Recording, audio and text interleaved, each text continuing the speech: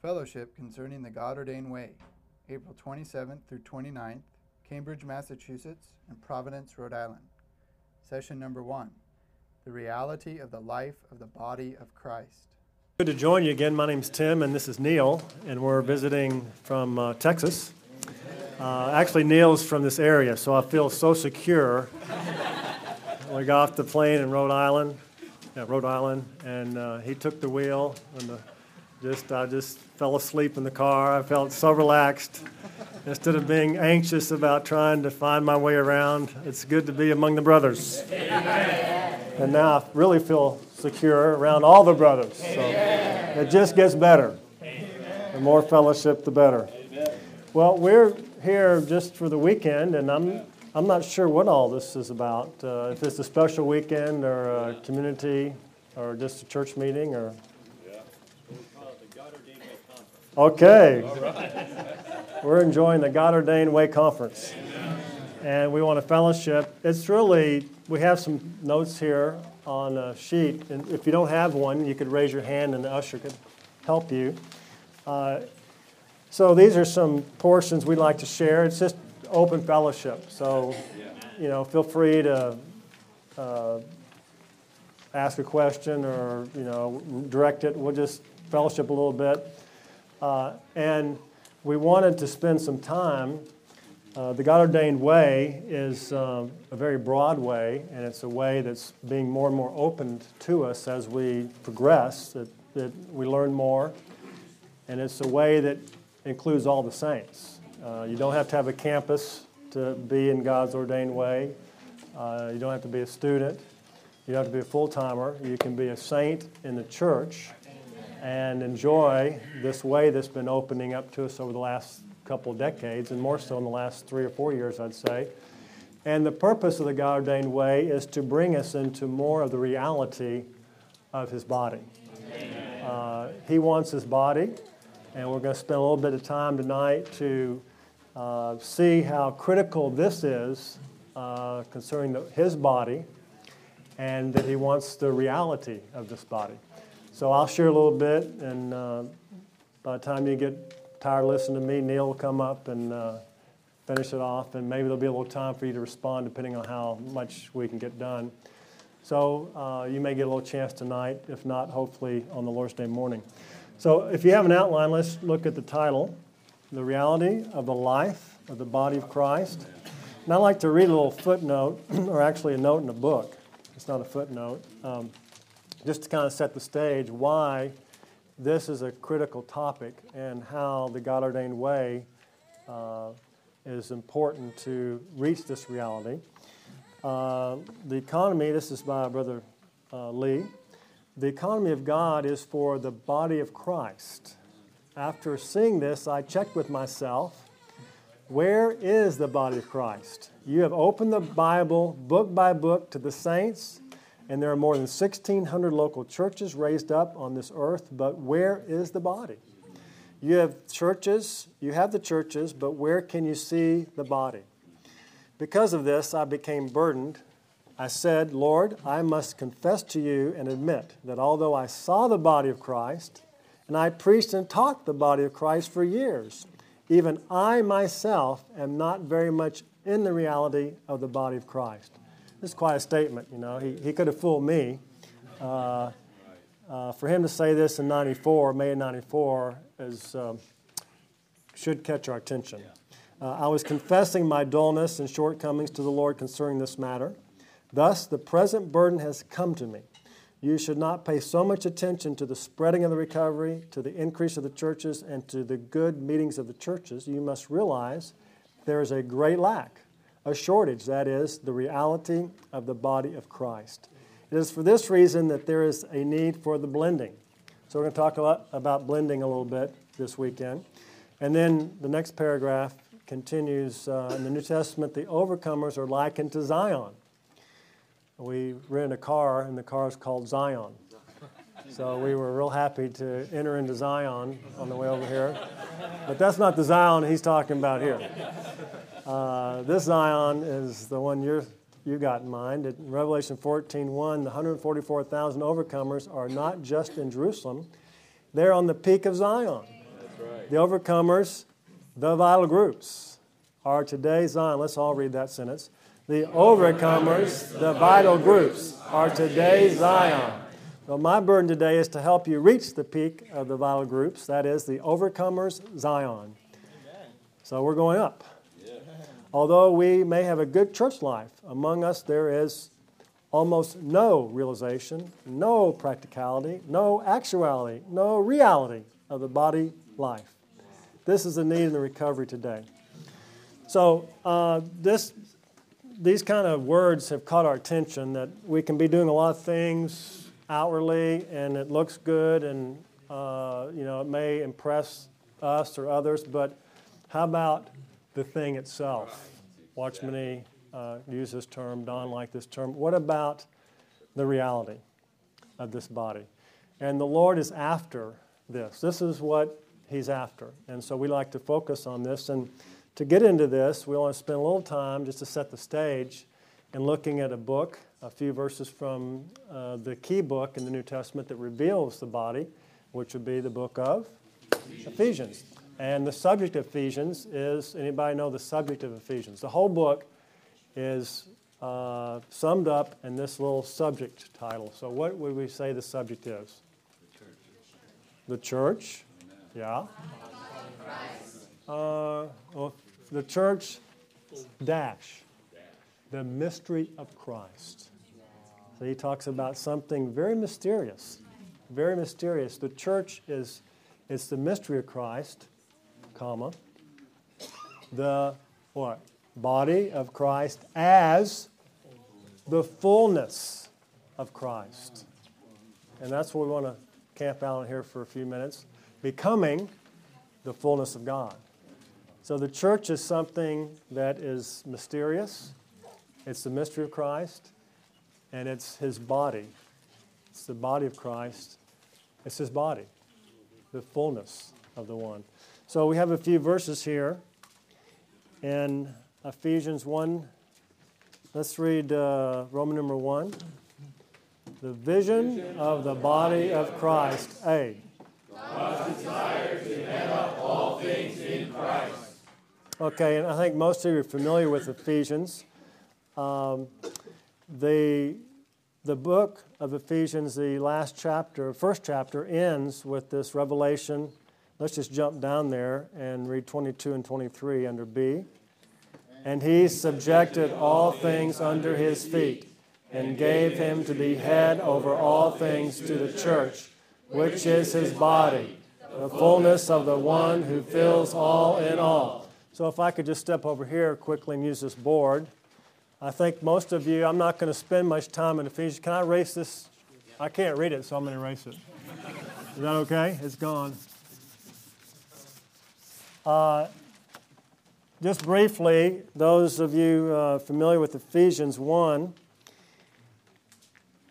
he is starting out with the blessings of the church, and there's a progression.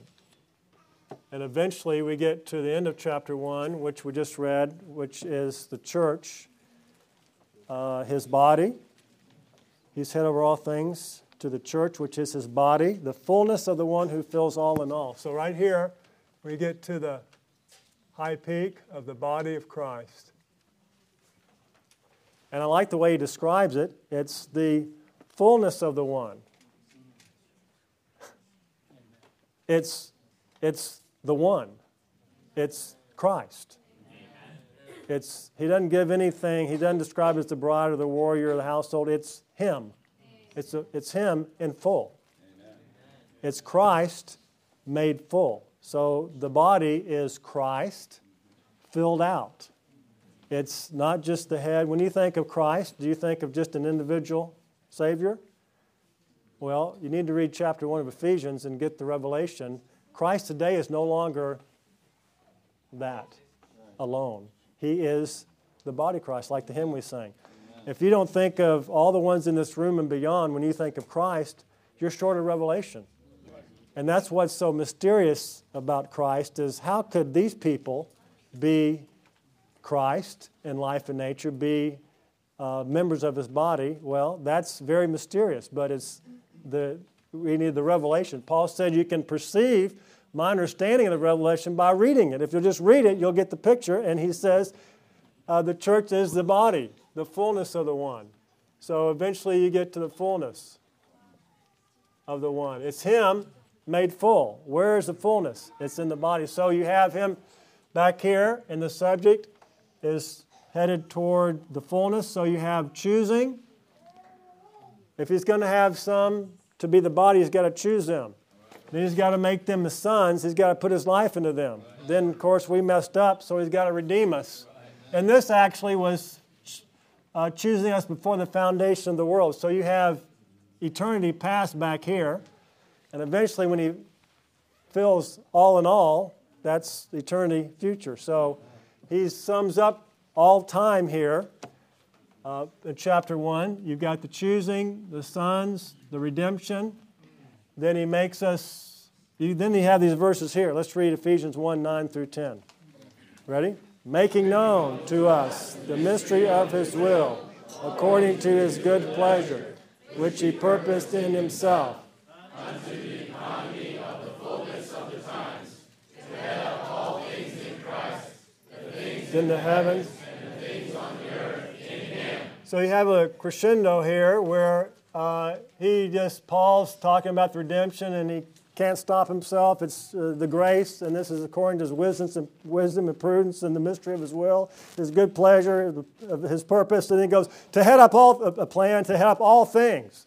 Eventually, everything, all things, will be under the headship of Christ. Amen. Other translations say summing up all things, or gathering together in one.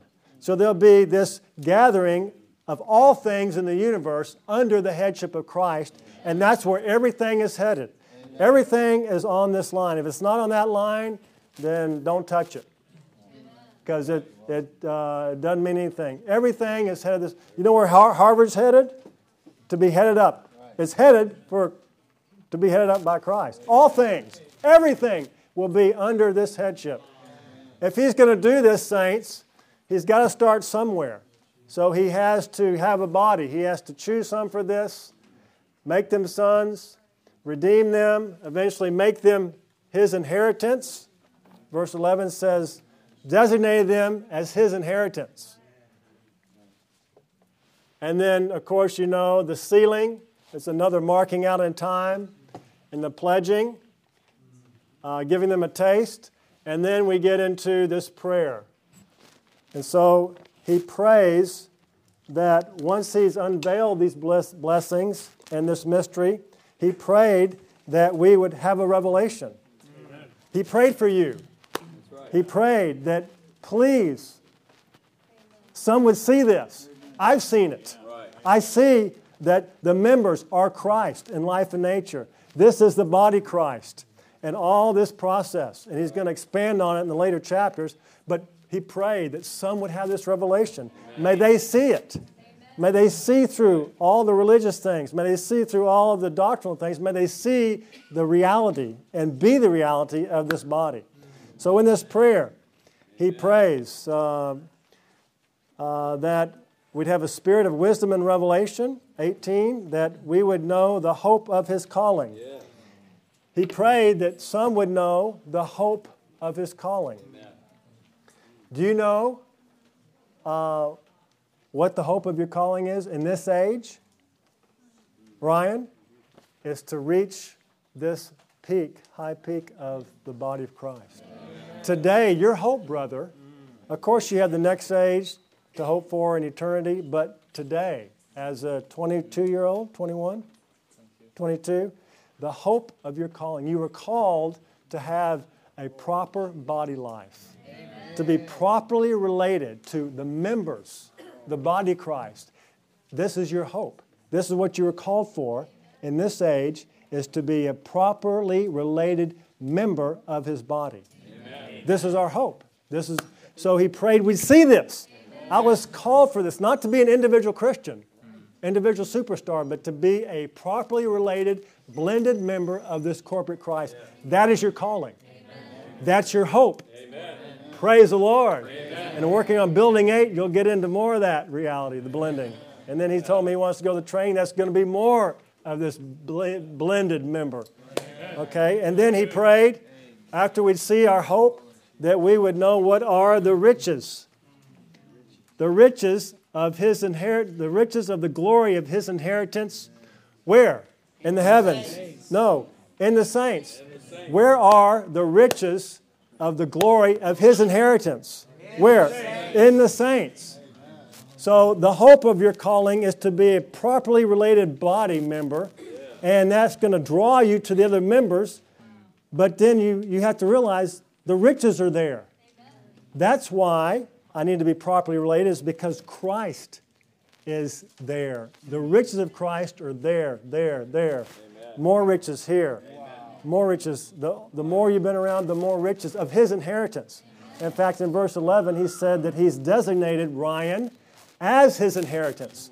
So he predestinated him for this, and now he's pouring his riches into Ryan so that he can inherit what he's poured into Ryan. This is God's inheritance. Amen. Do you want to be properly related? Amen. Yes. Where are the riches? In the saints. Amen. In the saints. We have to be with the saints if we're going to get the riches. The riches are not up there in the heavens. Amen. They're not in that classroom at Harvard. Amen. I promise you, he didn't put them there. He put them in the saints. Amen. So this draws us to the saints, because if we want the fullness of Christ, the riches, they're in the saints. Amen. Praise the Lord. So we want to be grouped like this. But you know what, Ryan? When we come together to be grouped, then there's a little sometimes misunderstanding, miscommunication, friction. And you know what it takes then?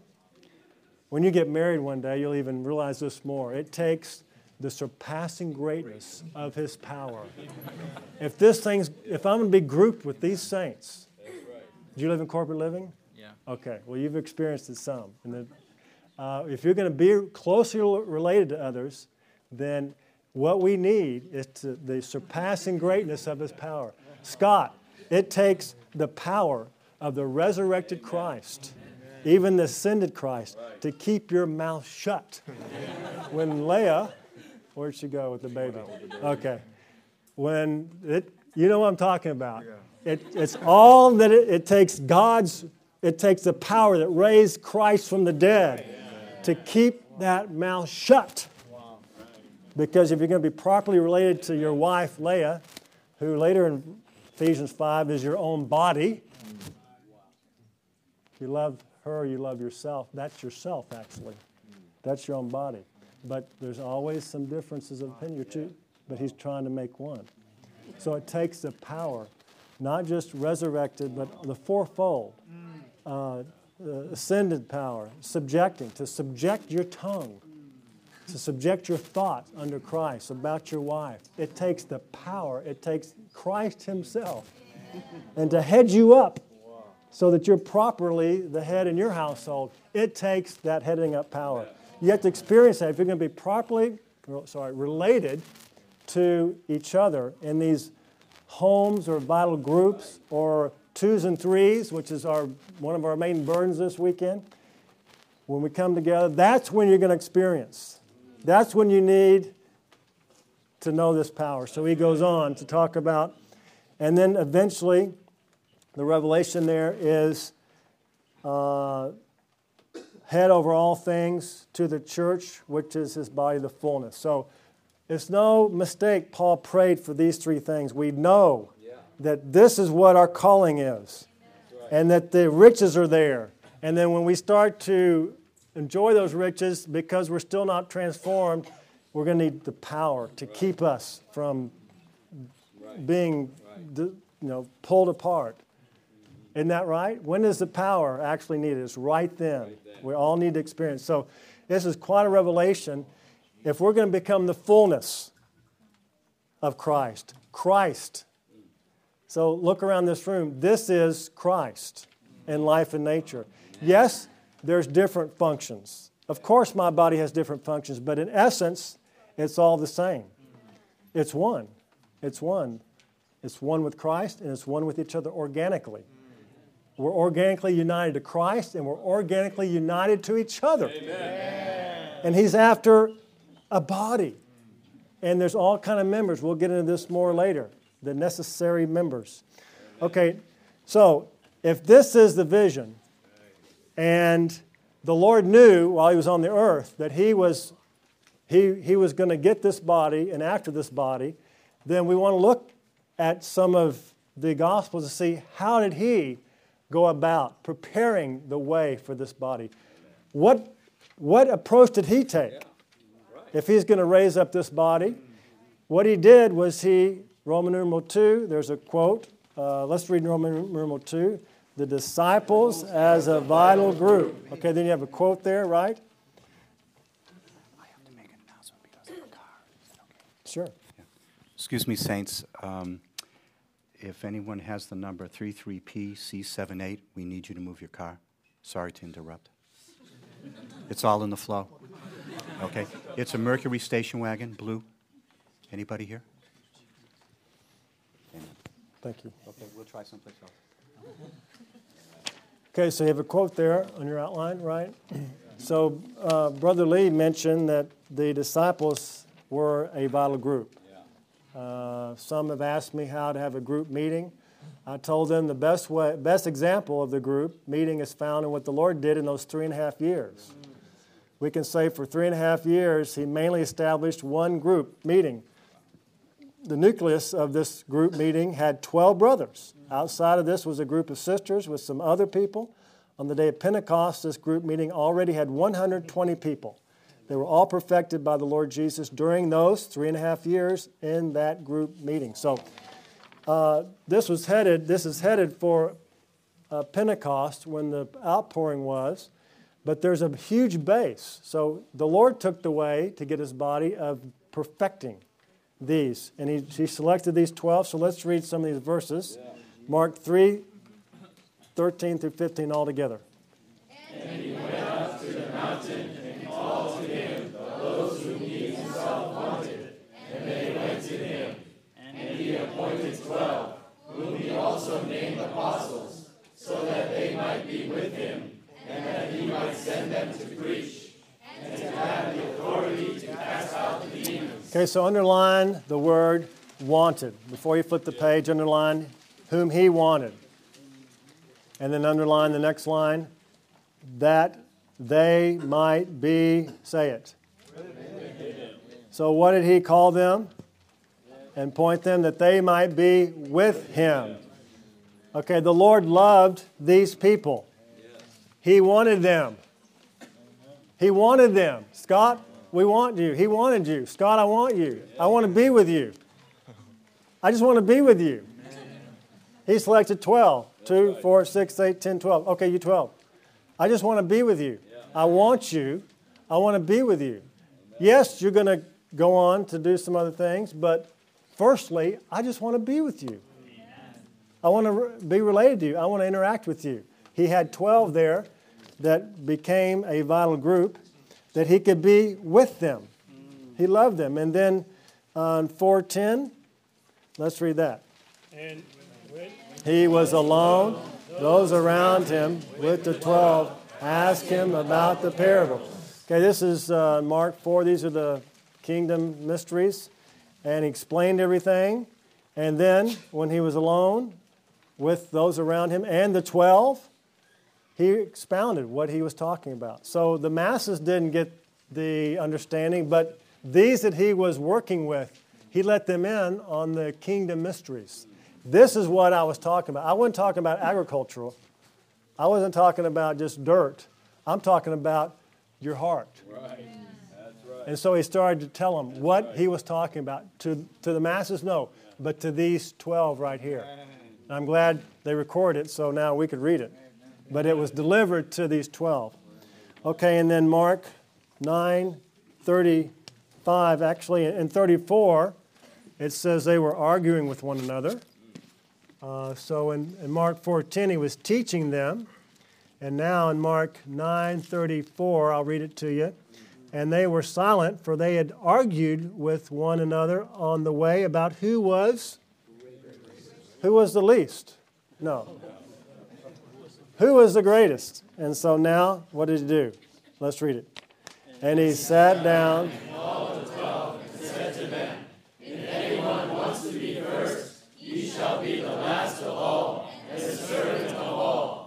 Okay, so here he's trying to help them, the 12. If you want to be great, then you will be servant of all. So it's not what you thought it was. In my kingdom, the great one is down here on the bottom. It's just the opposite of the earthly kingdoms. And then he took a little child, a little boy in his arms, and set him in the middle, and then took him up in his arms and said, he pointed to the little kid, saying, if you're not as such as one of these, then you can't proceed into my kingdom. So the point was here that if we don't receive one another, like you receive a little child, then, no, the verse was this. It says, so you receive this when you receive me. You receive me, you receive him who sent me. So he's working with these 12 to help them. All of us want to be great. And these 12 were vying for the greatness. But unless we are able to receive. See, a great person, the problem with them being a body member is they cannot receive from others. They are greater. And they can only go one direction. You can only receive from me because I'm greater than you. This is our problem. Water doesn't flow uphill. It only flows downhill.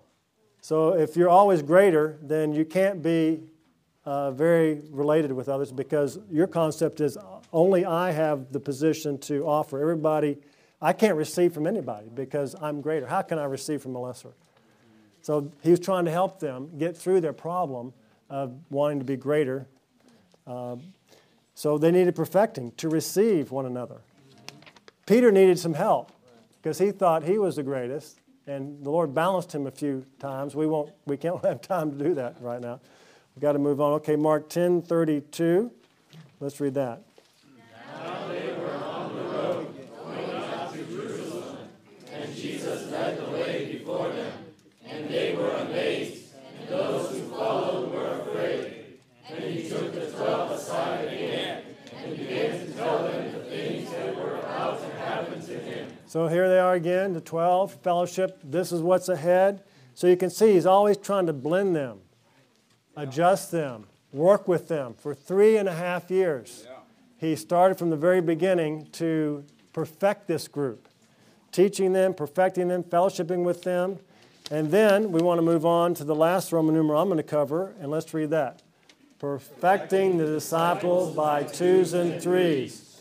So not only did he work with them in a group of 12, but he oftentimes worked with them in little 2s and 3s, helping them understand, helping them see things, helping them work through their differences. So even he called them, let's read this, he called them by 2s. Mark 1:16 and 19, go. And passing beside the Sea of Galilee, he saw Simon and Andrew, Simon's brother, casting a net in the sea, for they were fishermen. And going on a little, He saw James the son of Zebedee, and John his brother, who also were in their boat, mending the nets. Okay, so here he called them by 2. They were sovereignly brothers, Simon and Andrew. James and John were called as a pair. And so oftentimes when we're looking for our vital partner or someone, it's someone in your close proximity. The Lord has sovereignly put somebody. You may be thinking that person lives on the West Coast, but they may live in corporate living in the next room. He puts you around people that He wants you to be blended with. God has sovereignly arranged your circumstances, and you're thinking, I can never blend with that person. There must be somebody out there I can blend with. No, it's that person right there. But we don't see it. So He will put us around those that He wants to blend us. You don't have to go too far. If you're looking for someone, a 2 or a 3, look right around your vicinity because He has used your environment. Those that are in your environment. Okay, then, got to move quickly, sorry. Then caring for Peter's mother-in-law. This is a case, I think you're familiar with it to save time, where he just got through calling them. He went out to preach the gospel in that first Mark 1:16 through 20-something. And he called these brothers, and they went into Simon's and Andrew's house, and there was Simon's mother-in-law with a fever.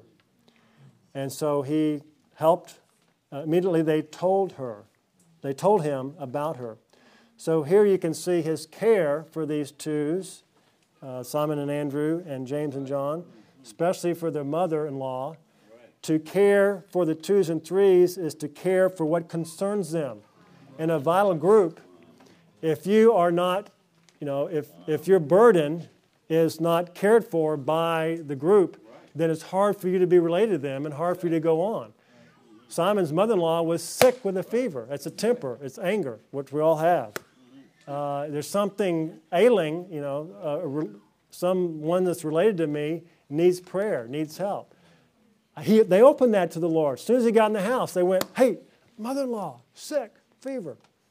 See, you can see the fellowship in the little twos with the Lord. And what does the Lord do? He takes care of that matter. And by taking care of that matter, that member is restored, and she begins to serve. So with the twos and threes, it's not just those, but the ones that are related to them need to be cared for and prayed for, and that takes care of the twos and threes. See, don't you think Peter got more released when his mother-in-law? You don't want your mother-in-law with a fever. That's you got to take care of that matter if you're going to go on with the Lord. So he took care of that matter. Okay, now, then sending his disciples out, Mark 6:7, let's read that. And he called the 12 to him and began to send them out 2 by 2 and gave them authority over the unclean spirits. Okay, they were with one another in twos, 2 by 2, and that's where you have authority. Where 2 or 3 are gathered in my name, then something's going to happen.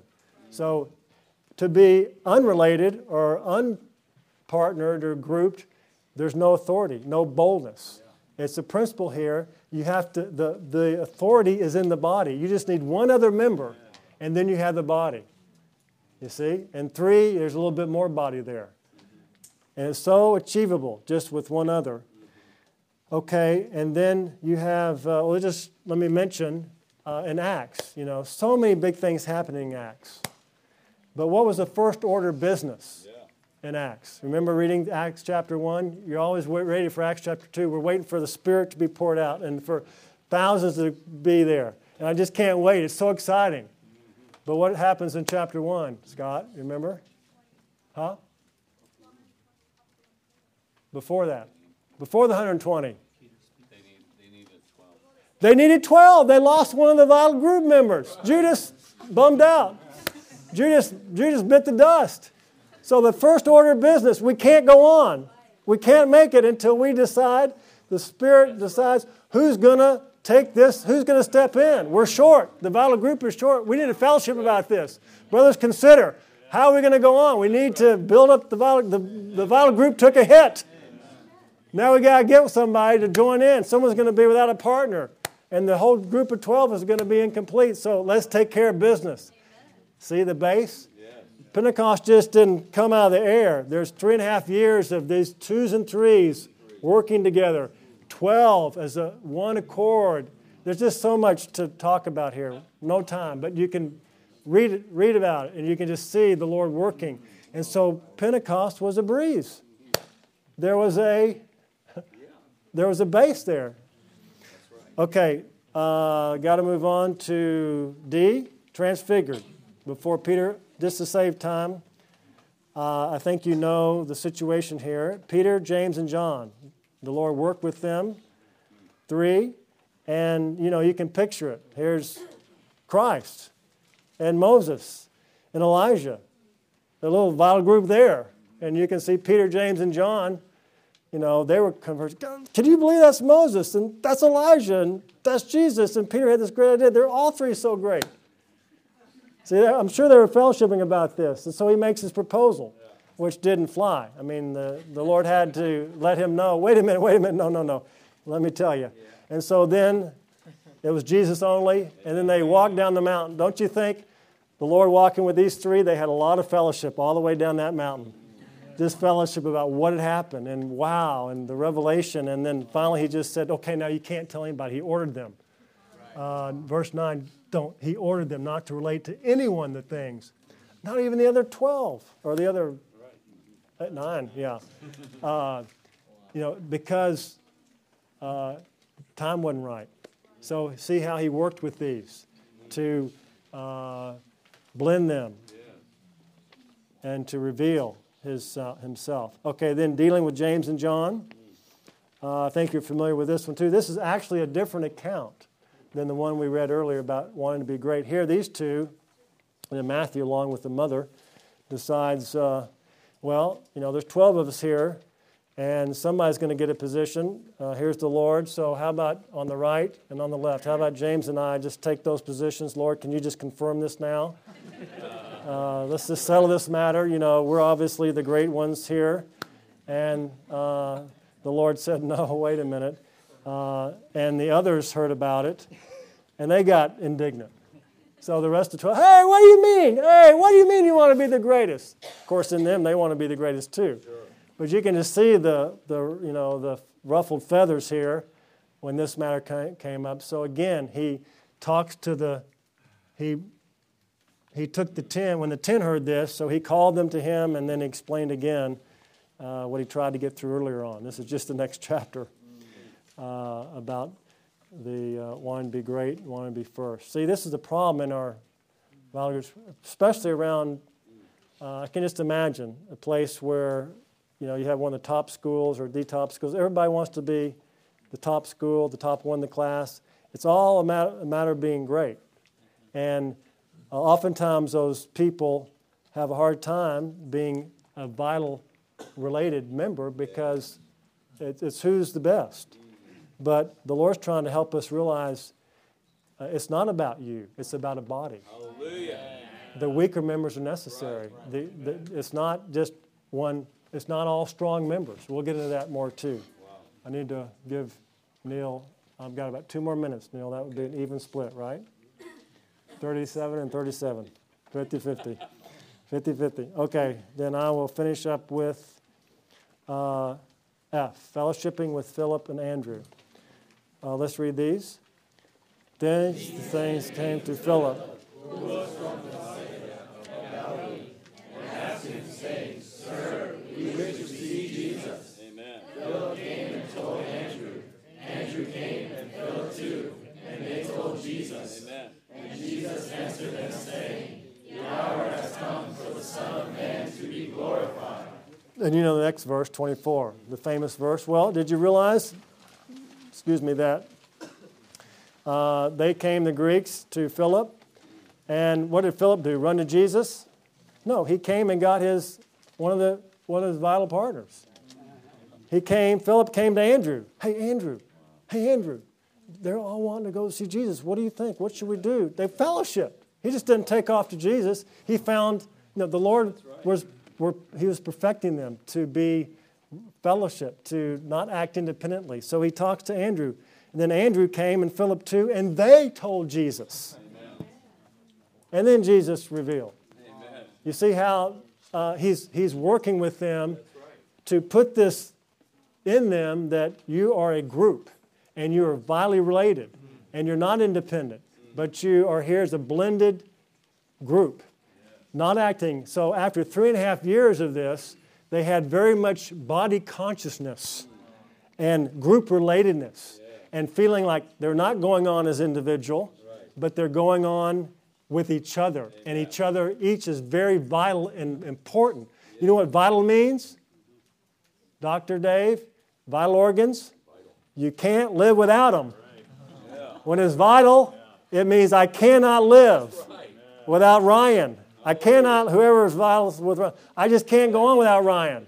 He's I care about him. I want to be with him. I want to, I think about him when I'm not with him. That's vital. That's living. And that's where I'm going to stop.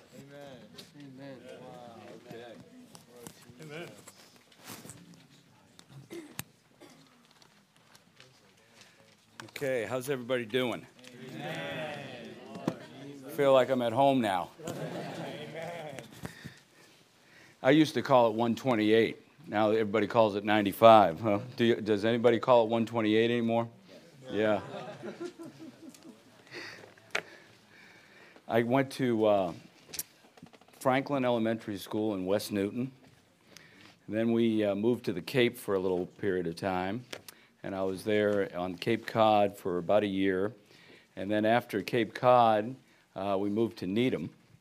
So I was at Dedham, and I was like, we're driving on 128, and I said, oh, man, if I could just go a few more exits, I can go take Tim to my childhood house. Yeah. And he could see, and, we could take a picture together.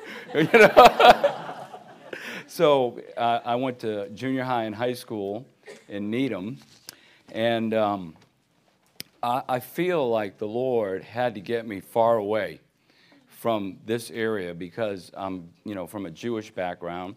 All my relatives are Jewish. They all live in this area, and there's a lot of pull. So the thing that is so amazing is when I was trying to get into school, I applied to 6 universities. I got into all 6 of them. And I had a stepfather at that time, and he says, you can go to any one of these universities. The best one that I got into was Syracuse. And he says, and he was from Louisiana. He said, if you go to LSU in Baton Rouge, I will give you a car. So the rest is history. Listen, I drove from Massachusetts to Louisiana in a 1966 Ford Mustang. I loved every minute of it. So I believe that the Lord, saints, had to get me far away from this area, just like when John was exiled to the Isle of Patmos so he could get the revelation. And it was there at LSU in Baton Rouge that I received Christ. And I would say, saints, it was a dynamic salvation. I was in my room by myself. I had read the New Testament a few times. And I got down on my knees by my bed. No one else was in the room. And I wasn't in a, quote, church building or anything like that. I was in my room on my knees weeping. And I said, Jesus, forgive me for being self-centered. And then all I prayed was this very simple prayer. I prayed, help me, Jesus. And I can tell you this, I was baptized in the Spirit. I got up from my knees. I was dancing around the room and going, I am happy for the first time in my life. I am so happy. And that day, I can tell you the date, was November 17th, 1971. The God of glory visited me. Amen. And Jesus Christ, the Savior, came into me. Amen. And so, saints, I had to get away from Boston. I love Boston. But I had to get away to meet the Savior. But now the Savior lives in me, so I can come back. So I'm very happy to be with you, saints, this weekend. And I just want to continue Tim's fellowship. But, before I continue, you know what I'm really impressed with tonight? I just, when Tim and I were on the plane, we're sitting there, and you're always hoping, we can just have 2 seats, and the middle seat will be unoccupied. You're always hoping for that. And nobody's they'll just keep walking by, and I was really hoping for that because Tim and I got up around 4:35 this morning, and you have to the plane leaves Austin at 7:30 this morning. And we're tired, and I just want to sleep. And all of a sudden, this young girl, Tim and I are blocking it. He's on the aisle, and I'm in the middle, and I figure we've got a good pattern here. Nobody's going to want to go into that seat there. And this young girl comes, and she says, can I go in there? And so right away, we thought, okay, we need to give up the aisle seat, let her in. No, I want the window seat. That's what she wanted. So it turns out she's a college student at UT San Antonio. And so we just began to chat with her, talk to her. And it was so fresh, and it was so enjoyable. And she went to sleep, and then I nudged him, and I said, I just love college students. I love them. It was so good just having her next to us. She's telling us about this and that. Wasn't it good? It was so fresh. So I'm here tonight, and I'm just amazed. Okay, all the college students stand up right now. All the college students stand up. Okay, graduate students stand up. Okay, now keep standing. Okay, then everyone who hasn't stood up that's under 30, stand up. Everyone that's under 30, stand up. Whether you're a college student or not. Okay, I did not expect this tonight. I expected the older generation to be here, the ones that opened their homes. I mean, Tim, I don't know how you felt, but I am so happy. You know why, saints? This is our future right here. Amen. This is what Tim was talking about 40 or 50 years from now. It's those standing up right now that will be taking the recovery on. Amen. So I'm just happy that you're here. I'm glad, and please come back Lord's Day morning. Amen. We love the young people. We love the college students. Okay, thank you. Amen. It's so good for you to be here. And then all of a sudden I hear this voice behind me, and it's this Chinese-speaking sister. And it's Lily. Lily He is here. I couldn't believe it. Look at Lily is here. We remember her as a little girl going to UT.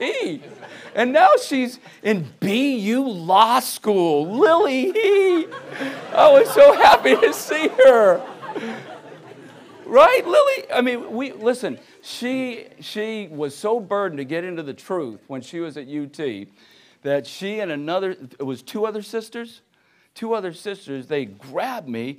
They wouldn't let me go until I sat down with them week after week, and we just went through the wiring diagram. Started with God and eternity, went to incarnation, human living, crucifixion.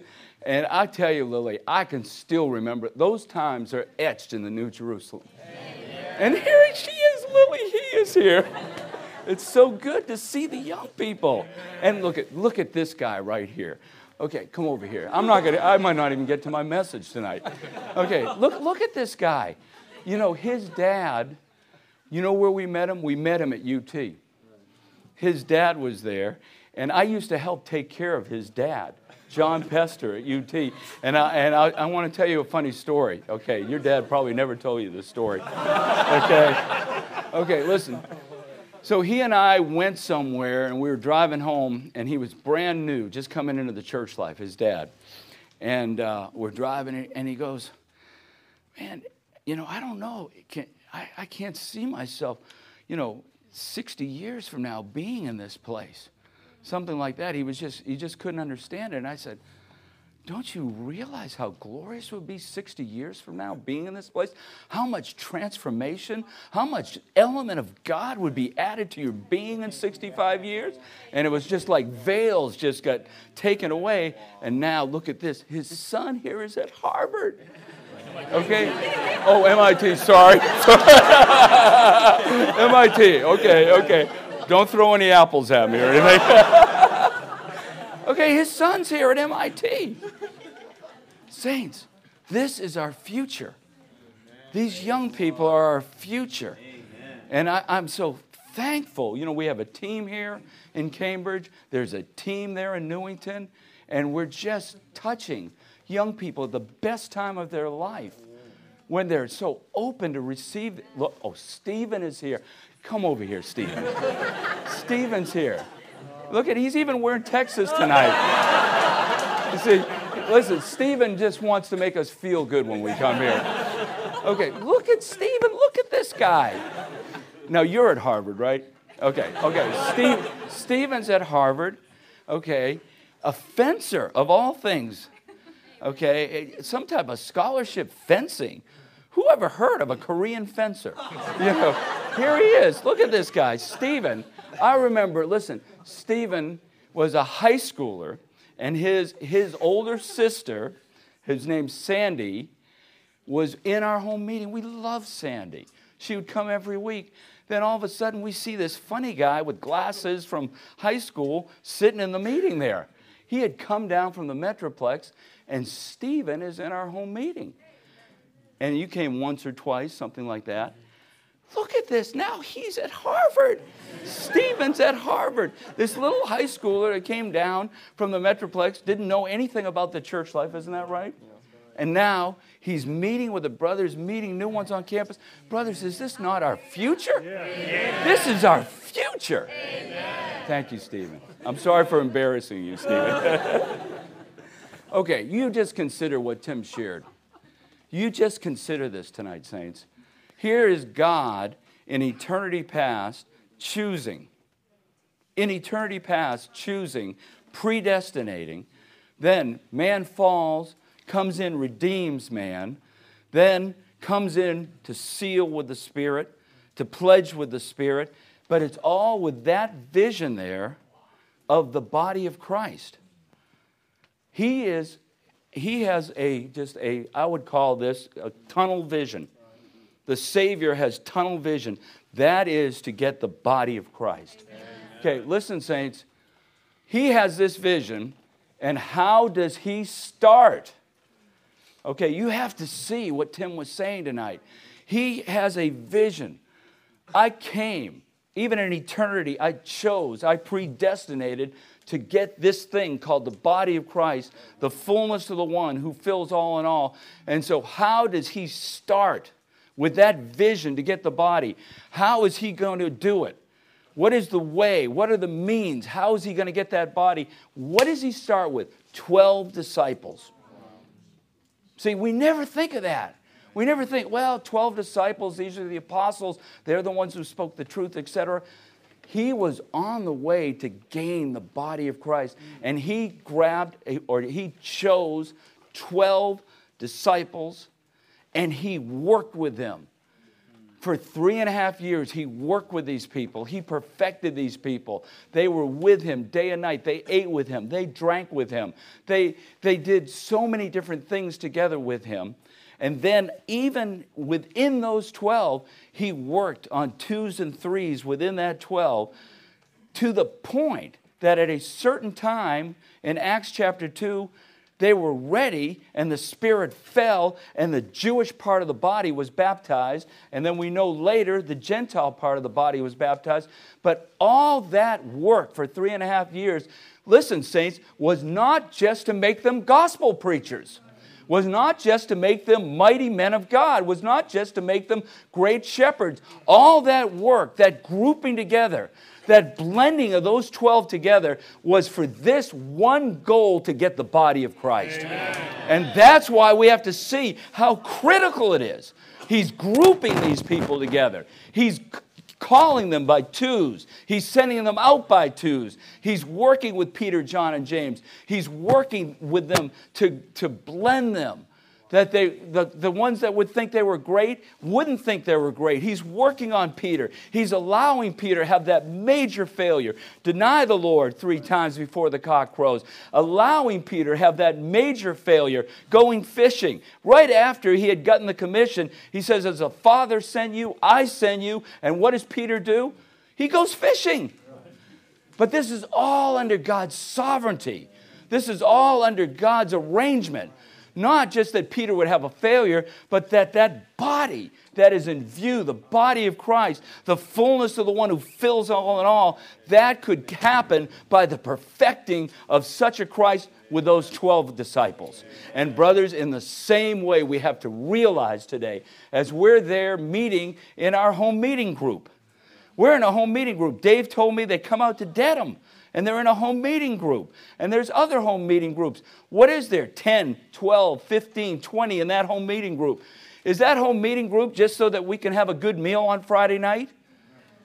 Is it just so that I can forget about my studies for a night and just chill out? What is the whole reason that we're there in that home meeting group? It's so that the resurrected and ascended Christ can perfect, can blend, can gain what he's after. That is the body of Christ. Amen. Don't look at your home meeting group as just, well, it's the end of the week, it's Friday, time for my home meeting group. Time to get a free meal. Time to eat some good Chinese food. Time to get some good dim sum or jiaozi or sui jiao or whatever you want to call it. You know what? No, it's not time just to have some good Chinese food. It's time to be blended as members of the body of Christ so that he can get what he's after. Amen. Saints, he's after the body. Amen. Okay, so you just consider. I'll just speak the outline impromptu because I know I'm going to run out of town. Okay, I'm not running out of town. I'm going to run out of time. Okay, here we are. Look it. We're all in the hall together, okay? We're all there in the hall. How many of us, we grew up as hall-centered Christians? How many? Okay, all the dear brothers and sisters that have been here in the recovery over 20 years. I'm not asking you to stand up. Raise your hand if you've been over here over 20 years. Okay, it's nothing to be ashamed of. What glory we could be here over 20 years. You know, a lot of times I'm kind of afraid to tell people how long I've been in the church because I'm going, oh, God, I hardly have any transformation, and I've been in the church so long. Brothers, every day that we can spend in this place called the church life is a glory to God. And we should thank him for allowing us to, just like Tim said, to enjoy the inheritance, the riches of the inheritance in the saints. All right, so here we are. We're in the meeting life. I'm kind of short. I need a tall brother to come up here. Come on. Okay, come on. Eric, okay. Okay, I want you to write up there, Hall, Hall, Hall. Okay, then put like a little arrow going this way. Yeah, an arrow. Make it a little arrow. Okay, good. Now, you just stay here. What did we do in the hall? Saints, listen, if you came to Austin 20 years ago, if we went back in time 20 years, you know what? Tuesday night, we had a perfecting meeting in the hall. The whole church came. Wednesday night, we had a prayer meeting in the hall. The whole church came. Friday night, we had a love feast. Did y'all have love feasts up here? We had a love feast in the hall. The whole church came. Saturday morning, we had Saturday morning service. The whole church came. Sunday morning, we had a new beginners meeting starting at 9:30. Everyone came. Then the next meeting was a ministry meeting. Everyone came. Then Lord's Day evening, we had the table. Then Monday, we all dropped. We all fainted. We were centered. Saints, we were centered around the hall. That was our whole being. When you bought a house, you thought hall. Where's the hall located? When the brothers were deciding on where to build the hall, they thought of school district. Everything was hall-centered. Our whole church life was hall-centered. What do you do in the hall? Okay, write the next word. You have meetings. MEETINGS. Meetings. Okay, and in those meetings, what's going on? I'm talking about pre-prophesying days. What's going on in those meetings? Messages. So in the hall, you have meetings, and in the meetings, you have messages. This was what was going on year after year. And let me tell you, it was good. It was enjoyable. I have nothing against, those are sweet memories in my being, but brothers, remember, God is after a body. Amen. And the fact of the matter is, in those meetings, yes, we got some help. But many of us, because we were sitting there listening to the messages, our function was beginning to be stifled. Our function was going down more and more. And God was not getting what he was after as good as it was. So eventually, by the Lord's mercy, when Brother Lee went back to Taiwan in 1984, there was a turn from the hall to where? Homes. Okay, I want you to write homes underneath hall. That was a huge advance in the Lord's recovery. Amen. Saints, I want you to realize it was a huge advance. For us to start to have a focus in the homes, out of the hall, was a huge, huge advance. When the book of Acts started, this was the Holy Spirit's invention. Okay, you think about it. Up to this time in the book of, before Acts, where did the Jews meet? In the temple. Where did the Greeks meet? In some type of Greek temple. Where did the Romans meet? In the Colosseum. Everything was big, big, big, big, big. Okay? But there was another way on the earth, and that was God's way, and God's way was in the home. And in Acts 2:42, you can look at it on your sheet. It says it clearly. Okay, let's read Acts 2:4. Is it on the sheet there in that under homes? 2:46. Go ahead and read 2:46. And day by day, continuing steadfastly with one accord in the temple, and breaking bread from house to house, they partook of their food with exaltation and Beautiful. simplicity of heart. That's the beginning right there. Right there. What was the Holy Spirit's invention? The homes. Listen, Holy Spirit's invention, you can't improve upon it. You know what? There's only one thing you can do, saints. It's go back to it. You cannot improve. You cannot improve upon the Holy Spirit's invention. The Holy Spirit's invention was home. All we can do in this day and age is go back to the home. And then read that little footnote right under there. I think that footnote is tremendous. Go ahead and read it together. Beginning in homes as the Christian way of being together is fitting to God's New Testament economy. Okay, just stop there. Don't you love that? Fitting. It's fitting to God's New Testament economy. Where is there dispensing going on? Where can you be involved in the dispensing? Where can you be involved in prayer? You know, this semester, do you know what? Our home meeting has become a prayer meeting, one of the prayer meetings of the church. I love it, saints. It's like the high point of my week. On Wednesday night, I go to a house, and the saints are there. There's not many of us.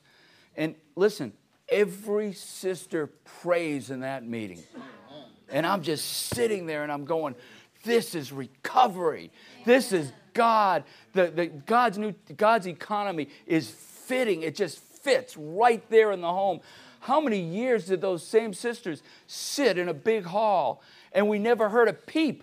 We never heard one word. And then we come and we pray in the home, and God's economy just flows in the home, saints. It flows in the homes. You know what? We did a kind of a mathematics statistics. You know, we have about 400 that meet on the Lord's Day. And because we have so many that meet, we can only give them a minute and a half to prophesy. And then bing, the piano dings, and they have to sit down, or some of them just keep going. But anyways, then we bing it again until eventually they get the message. Listen, we figured it out. If we gave every saint in the church a minute and a half on the Lord's Day, you know how many times they could function a year? Twice a year. Is that fitting to God's economy? No. Twice a year? Saints, every week, house by house, we can function in God's economy. Okay, so what are we centered on there in the homes? Okay, oh, I'm sorry. Keep going, meetings. Okay, you have to put messages. Don't forget that. In the meetings, we heard a lot of messages. But in the homes, listen, we're not focused on the best meeting. We're focused on people. Okay, so put next to homes, people. I love that. And you know what the people are doing? The people are in mutuality. You know, it's not Professor C, Professor Wolfson here, coming and sharing a long message there in the homes. They wouldn't allow me to come to the home meeting if I was like that. But it's Sister so-and-so with 3 kids sharing from what she enjoyed in Romans. It's Brother so-and-so that works 80 hours a week sharing what he enjoyed in the morning revival. You know what that's called? That's capital M, mutuality. Amen. Saints, in the homes, we have progressed, saints. We have progressed to mutuality. Okay, so did you put mutuality up there? Now, you look at that last verse. Not many people realize what that last verse in Acts is. You just consider. Here we have at the beginning of Acts, you have day by day, house to house. Now, how does the book of Acts end? How does it end? Let me tell you how it ends. With a single brother. Brothers, it's with a single brother. We always think, I've got to have the right house with the white picket fence, the 3 kids, the 2 dogs, a cat. well-behaved children, all these things like that, and then I can have the college students into my house. No! At the end of the book of Acts, there's a single brother, and he doesn't even own the house. It's a rented lodging, and what is he doing? Welcoming all those who come to him, and he's with all boldness, and he's unhindered. You read the verses. Let's read them right now in Acts. That's how the book of Acts ends.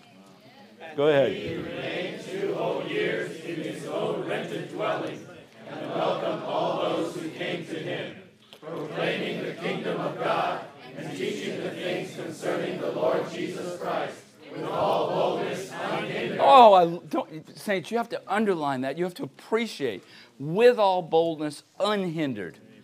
Okay, my wife is a church mouse. Tim's wife is a church mouse. Do you know what a church mouse is? They're there, but you don't hear them. Okay, she comes to the meetings. Tim's wife comes to the meeting. Church mice. Church mice, right? Scurrying around, but you never hear them. Okay, listen. I told my wife, I said, I'll take the kids home. You just stay here at the home meeting. And so, she's there with the sisters. Yeah, just enjoying, fellowshipping, talking with the sisters. And I get the kids home 10:30. I figure she'll be home in half an hour. 11 o'clock, getting the kids ready for bed. No church mouse. Okay, 11:30, I'm starting to get tired. Still no church mouse. 12 o'clock, the kids are asleep. I'm asleep. And she's functioning in the home. Saints, that to me is the beauty of the God-ordained way. Right? With all boldness, unhindered. That same church mouse, you put her in a big meeting with 400, right, Tim? Just scurry away. You don't hear anything. But you put that same person with 3 kids, and my kids are young saints, into a home meeting where there's boldness there and there's an unhindered way, then guess what? All the church mice in the church, they begin to function. Life begins to flow.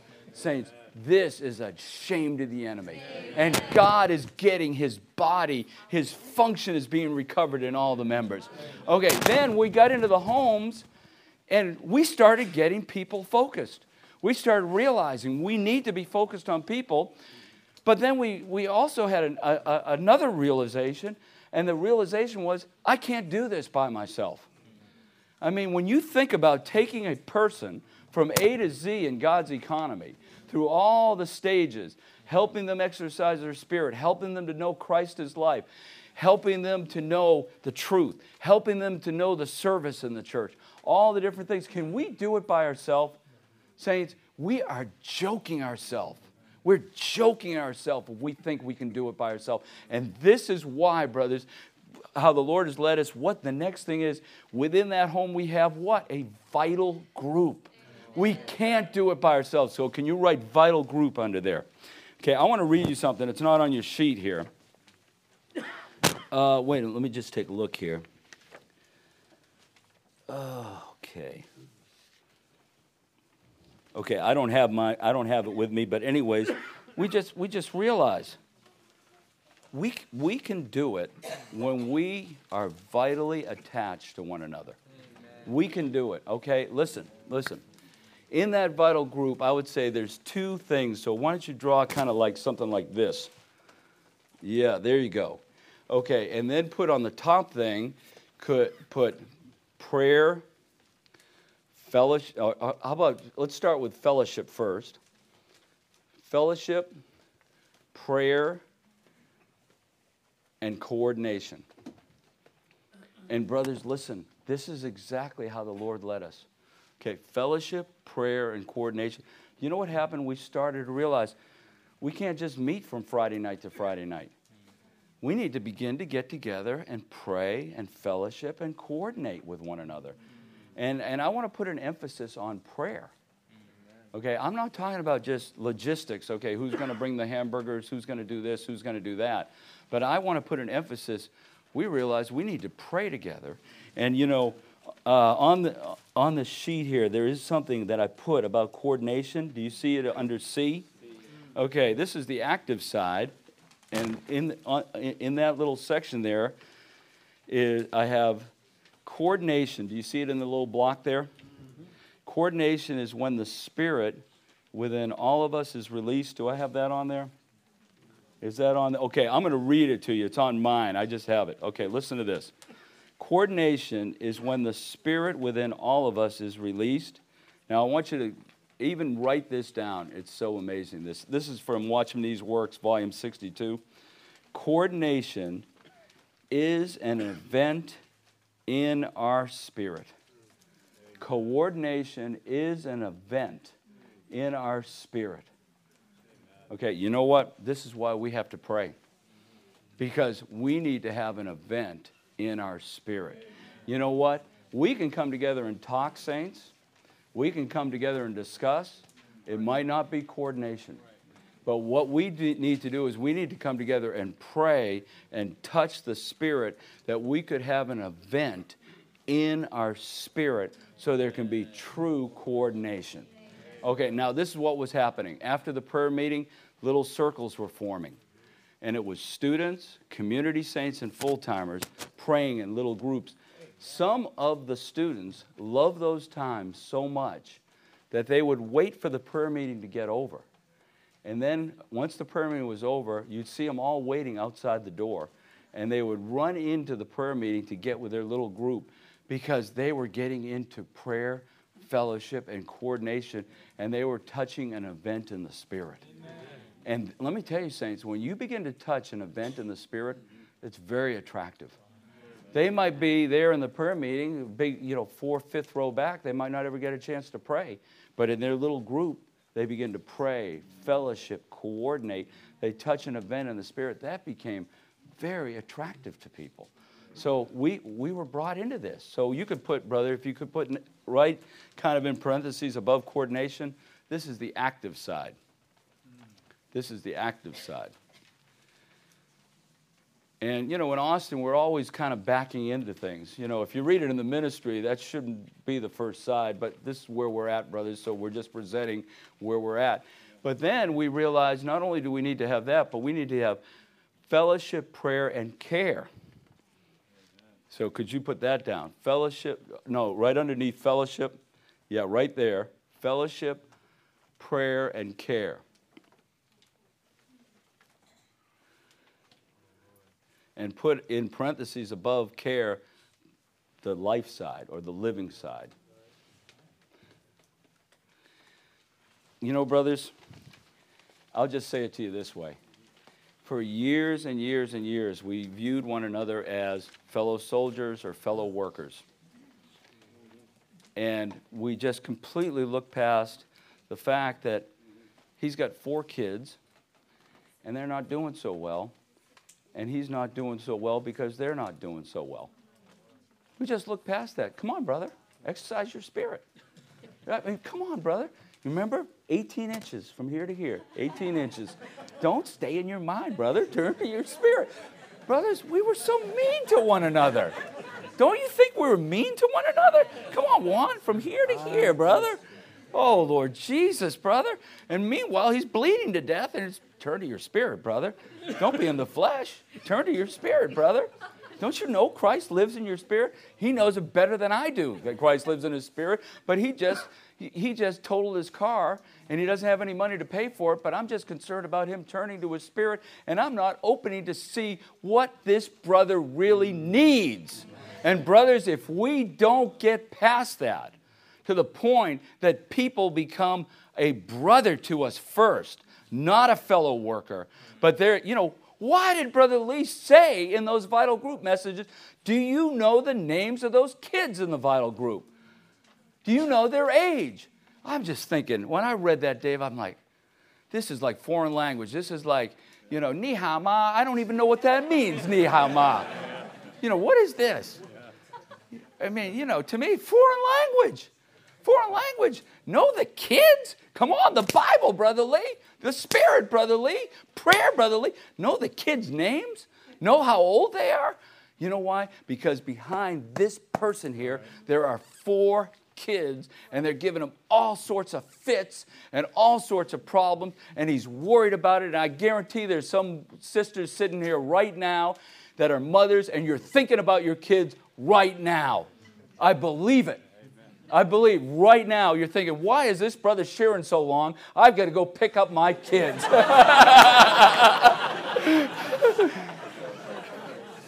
Listen, I went out, I'd get with this brother. This is where they're at.